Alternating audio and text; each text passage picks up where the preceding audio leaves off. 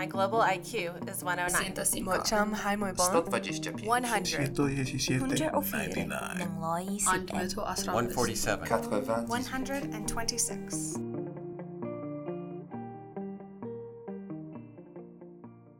Joining me today is Dionne Searcy. She served as bureau chief of the New York Times in Senegal from 2015 to 2019. Her memoir, In Pursuit of Disobedient Women, was published just a few weeks ago. Great to have you with us, Dionne. Thanks so much. I'm sure your mother is very proud of how you ended up, what you're doing, but this is not part of the master plan that she had for you, is it? No, not exactly. I grew up in a really evangelical family in small town Nebraska, and going to church, Sunday mornings, Sunday evenings, Wednesday evenings, and other times.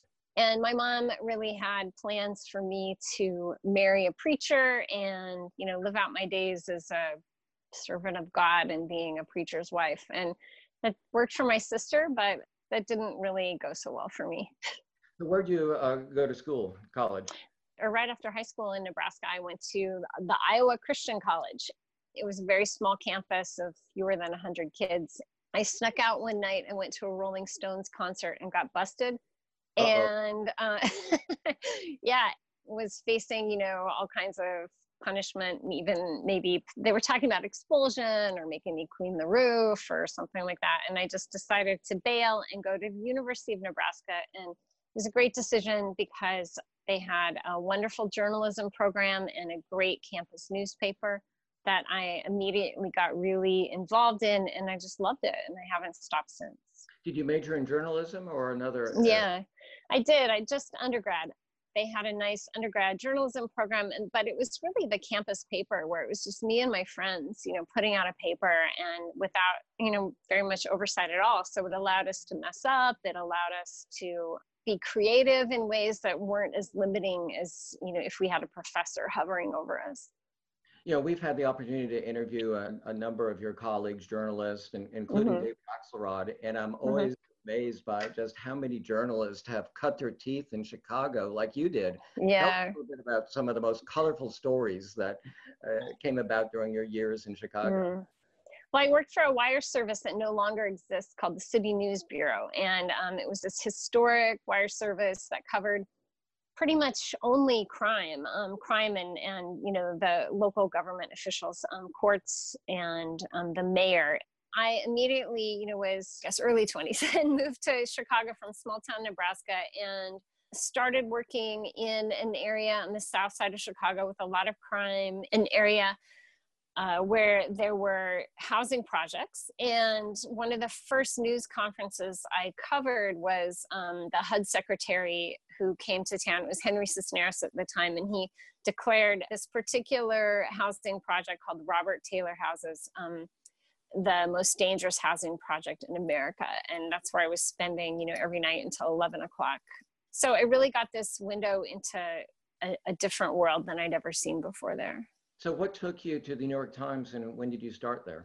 Well, it was a long route through many local newspapers. I started there in 2014. I covered the economy. I came there from the Wall Street Journal, so I had some business experience.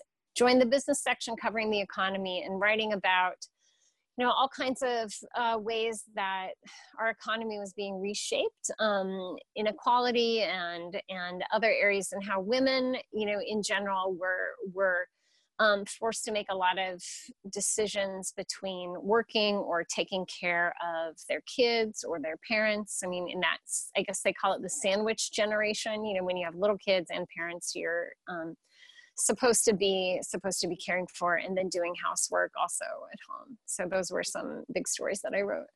Now, before you applied for the position to be bureau chief for the West African office, you had already done some international reporting, hadn't you? Yeah, I'd done a little bit. I did a couple embeds covering the Iraq War when I was at a newspaper called Newsday in Long Island that, like many smaller papers, used to have a foreign desk that no longer does.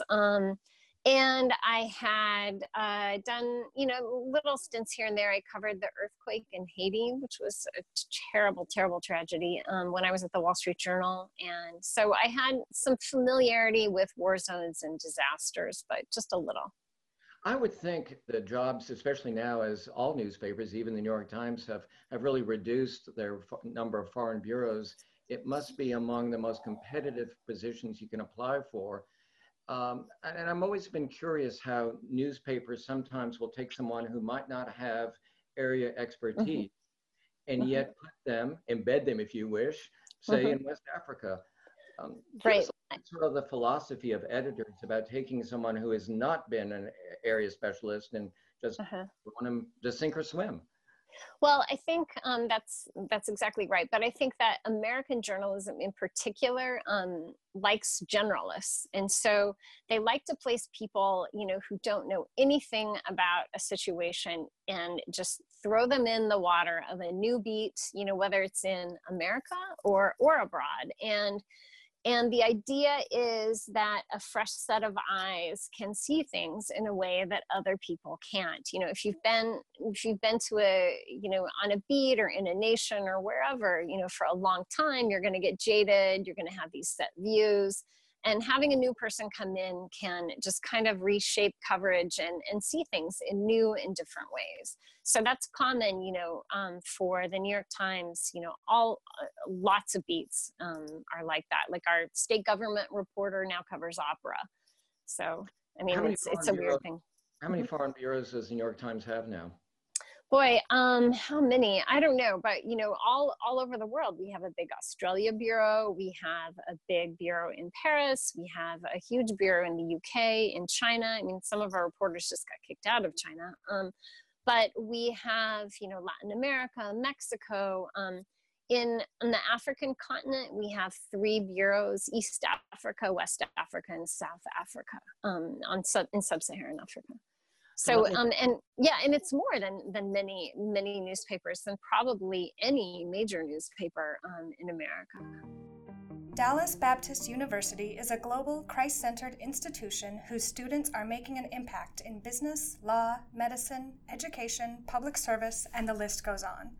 DBU is honored to sponsor the Global IQ podcast and to offer a significant scholarship for World Affairs Council members towards a master's in international studies.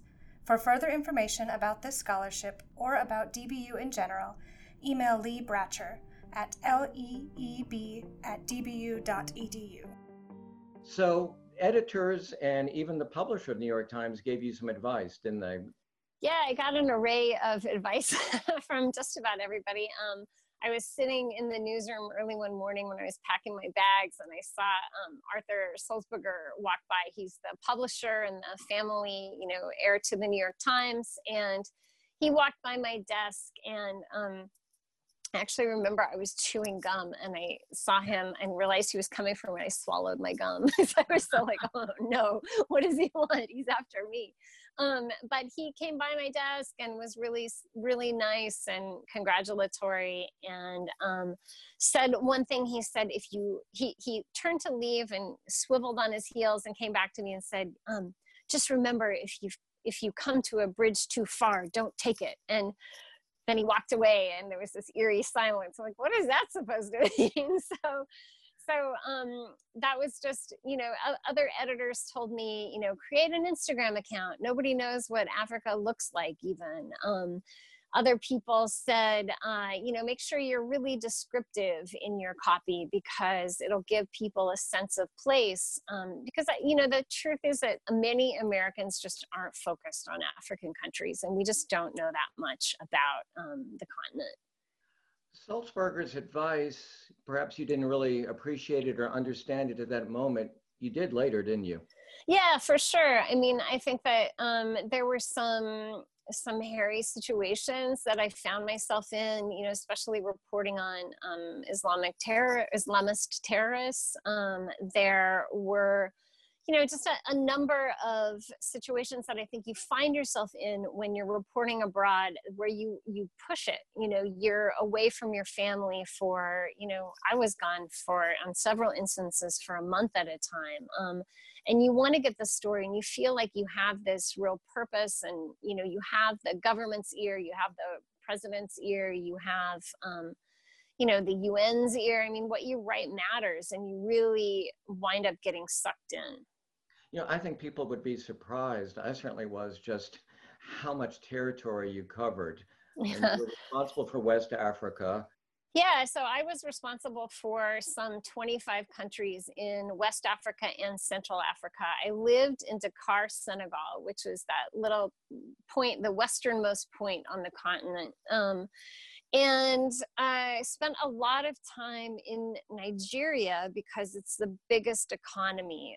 And so it's, more, I guess you could say more important, to Americans, just because of its scale. It has a lot of oil. There was a war going on with terrorists who had pledged themselves to the Islamic State. I mean, and Lagos is one of the biggest cities on the continent too. So there were a lot of reasons to tool around there and look for stories there, but I got around a fair amount. I mean, one piece of advice I got from one editor was, don't be a tourist. Don't just do toe touches, I guess, in every single country just to say you've been there. Like, really let your coverage guide you. And I really took that to heart. How many stories were you expected to run? There was no real expectation. I mean, I think a lot of reporters are pretty insecure people, and we like to see our byline in the paper a lot, just to make sure. Yeah. And just to make sure that, you feel like you're staying relevant. That became, I knew it was going to be a struggle in West Africa for me because Americans just aren't thinking about West Africa that much. And then it became all the more of a struggle when President Trump was elected. And I feel like I was abroad during this period of insane internal focus, domestically in America, where people were really, really into the president and what was happening in the country, and not so much anywhere, let alone West Africa. Now, another important tool during your reporting, and for all, I guess, reporters who have this type of foreign beat, is you really have to rely on other people, what you would call the fixers, or some of the freelance local journalists. Elaborate on that a bit, because I found that very interesting in your book. Sure. I feel like, no one, I mean, even domestically, I had a reporter friend who used to always say, like, every story needs a shepherd. You need like that one source or that one person who's going to kind of guide you around and make introductions and give you the lay of the land. And it's all the more true in a foreign country. I was going to places I'd never, ever, ever been before. I didn't even know how to pronounce until I arrived there. And I really had to rely on local reporters. And, these local reporters, like, it's kind of a crapshoot for them and for me. Like, you don't know who they are, what their personality is like. You try to suss them out by word of mouth from other reporters who've worked from them. But, and sometimes I found like some reporters were these, men who were really like, and wanted to boss me around and, not listen to suggestions from me. And then other times you find these miraculously wonderful human beings where you have this just amazing connection with, and they become part of the family. And that was very much my experience. And clearly that was the type of relationship you had with Jamie Berry and some of the other people that you worked with. For sure. Jamie Berry is a guy from Sierra Leone who, a young man who had all kinds of experiences living all over West Africa. So he had, been through, he helped the Times with their coverage during Ebola. In Sierra Leone and other countries, he had this experience of, living on the streets. He was a Civil War refugee from, and grew up in refugee camps in Sierra Leone and Guinea. He had even tried to sail abroad a number of times with disastrous ends, but, just in terms of like, he didn't get injured or anything, but his ship had to turn around. I mean, he'd had all these experiences of so many other young West Africans, that I thought that just based on his sort of street sense alone, he was going to be a viable and a really great right-hand man to have around. And we became very close. And let me take this opportunity to encourage our viewers, since we have extra time to read now, is what I did over the last few days and go back and look in the New York Times and search some of your past articles, because Thanks. many of them are just so enjoyable. But I want to talk about some of your articles that were less enjoyable to read. Mm-hmm. And that concerns Boko Haram. I have to say, I did not remember Mohammed Yusuf. I was so focused really on some of the terrorist acts and that have occurred over the last many years. Take a few minutes and tell us about Mohammed Yusuf and the movement and how really his execution or killing took Boko Haram in a new direction. Mm-hmm. Sure. So Yusuf was a very charismatic, Muslim leader who operated out of a town called Maiduguri in northeastern Nigeria. And his message was religious, but also, commingled with a notion that people in northeastern Nigeria and rural Nigeria were suffering at the hands of government neglect and government corruption. I mean, this is a place where, people were living hand to mouth and government officials were living in mansions. I mean, it was the inequality and government neglect, really, really drove the movement in the beginning. And I think to some degree still, for sure. And, these guys were young folks growing up in a place where they would see the wealthy governors and send their kids abroad to the West to go study for school. And these kids would come back and take their dad's places, on the government rosters and do the same things and steal money from the people and, neglect people. And this whole notion, Boko Haram means Western education is forbidden. You can kind of start to see where that comes from, and how, these guys who are uneducated and poor would see these governors' kids go off and come back and do the same thing, and the pattern repeat itself. And so Yusuf, what wound up happening is the government got increasingly worried about Yusuf and took him into custody at one point and killed him. Just an extrajudicial killing, and that set everything in motion, and incredible violence broke out and really has not stopped since then. He was replaced. Yeah, he was replaced by another leader called Abubakar Shekau, and Shekau was maybe, I guess, less thoughtful and just very, very violent. And, you talk to government officials and they say, oh, he's crazy, he's a madman, and possibly. Yeah, and since then, Boko Haram has broken into factions and pledged loyalty to the Islamic State, and it's just gotten pretty out of hand. So one of the things that I felt in reading your book is we became so focused on the 250 girls from Chibok that we really stopped looking at other stories. Yeah. And in a sense, did that make us take our eye off some of the other atrocities that were happening in Nigeria? Yeah, I think perhaps. I mean, I think these girls who were kidnapped by Boko Haram and who, if you remember the social media hashtag, Bring Back Our Girls, how Michelle Obama had, stood with a poster, and Ellen and, all these Sylvester Stallone and all these other stars got involved with this hashtag.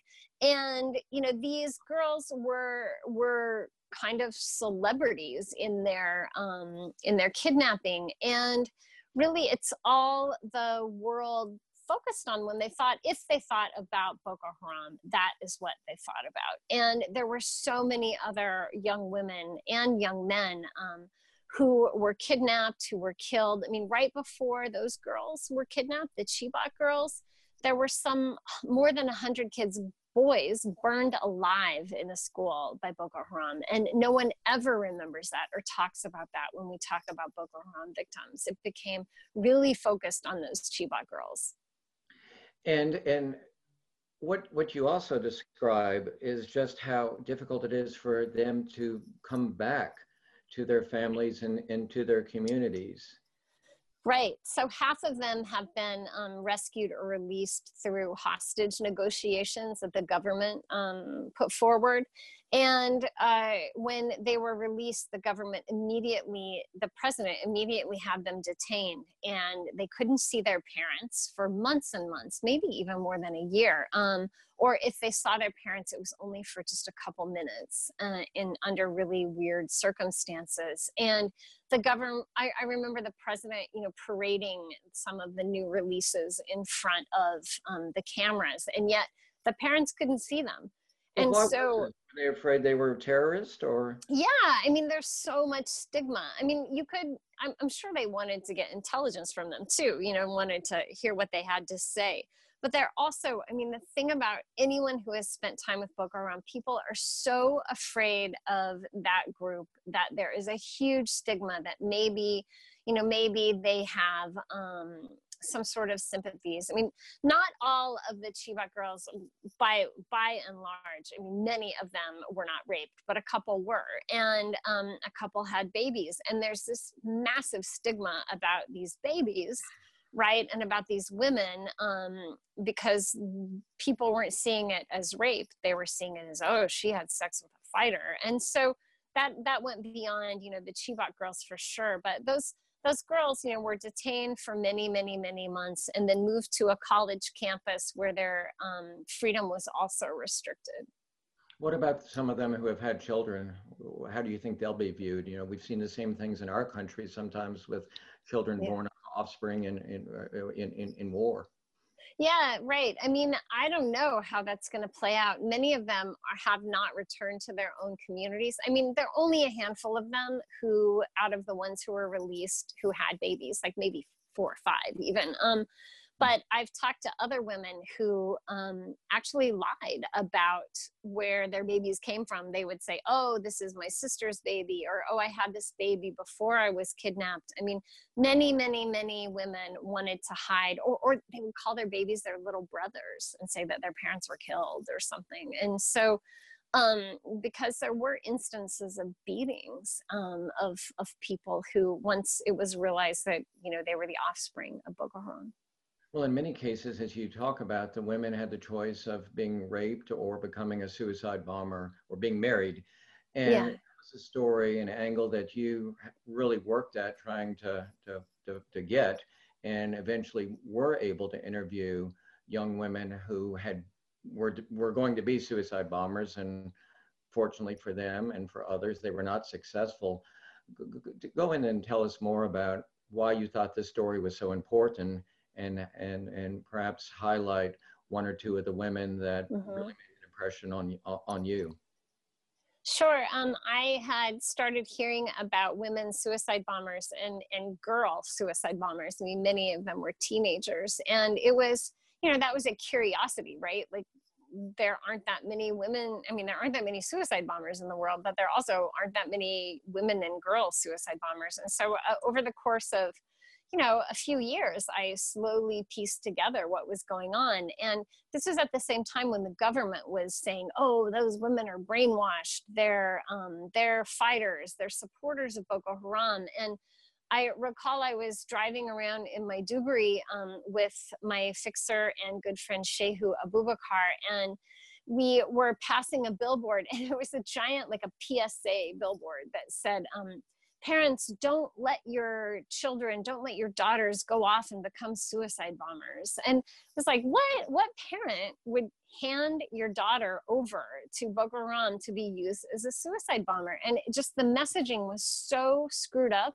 that I really felt compelled to try to sort out what was going on. And so my fixer Shehu helped me find 18 girls who, all of them teenagers, who had been forced to wear a suicide bomb or take a bomb in a bag, and were told, at gunpoint or with all kinds of threats that they had to blow up a checkpoint, blow up a mosque or whatever, and all of them had found these very clever ways to get out of it and surrender and get around Boko Haram's orders.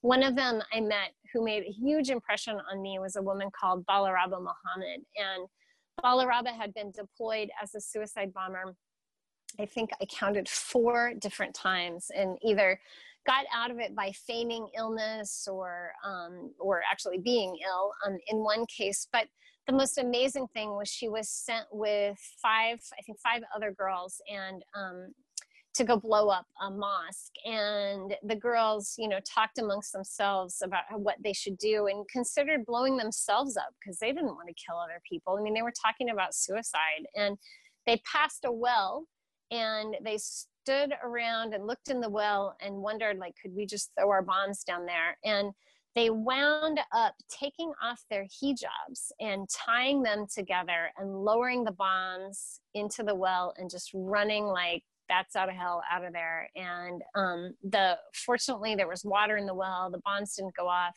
They went back to camp because they were lost, and they didn't know where they were. And they thought that if they went into the town, they would also be arrested or shot, because that often happened to girls coming into new towns from the countryside. They were just shot because they were presumed to be suicide bombers.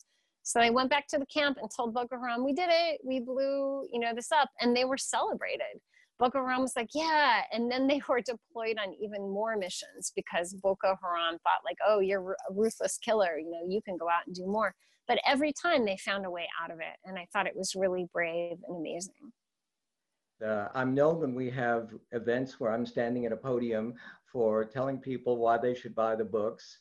And usually I've read the books, and indeed I have read your book and enjoyed it so much. And I know the effort that you put into it. And I do hope people that will go to interabangbooks.com and order a copy today. As I mentioned, it's free shipping. Dionne, thanks so much for being with us, and we'll look forward to continuing to follow your reporting. Thank you. Thank you so much for being with us today. Goodbye.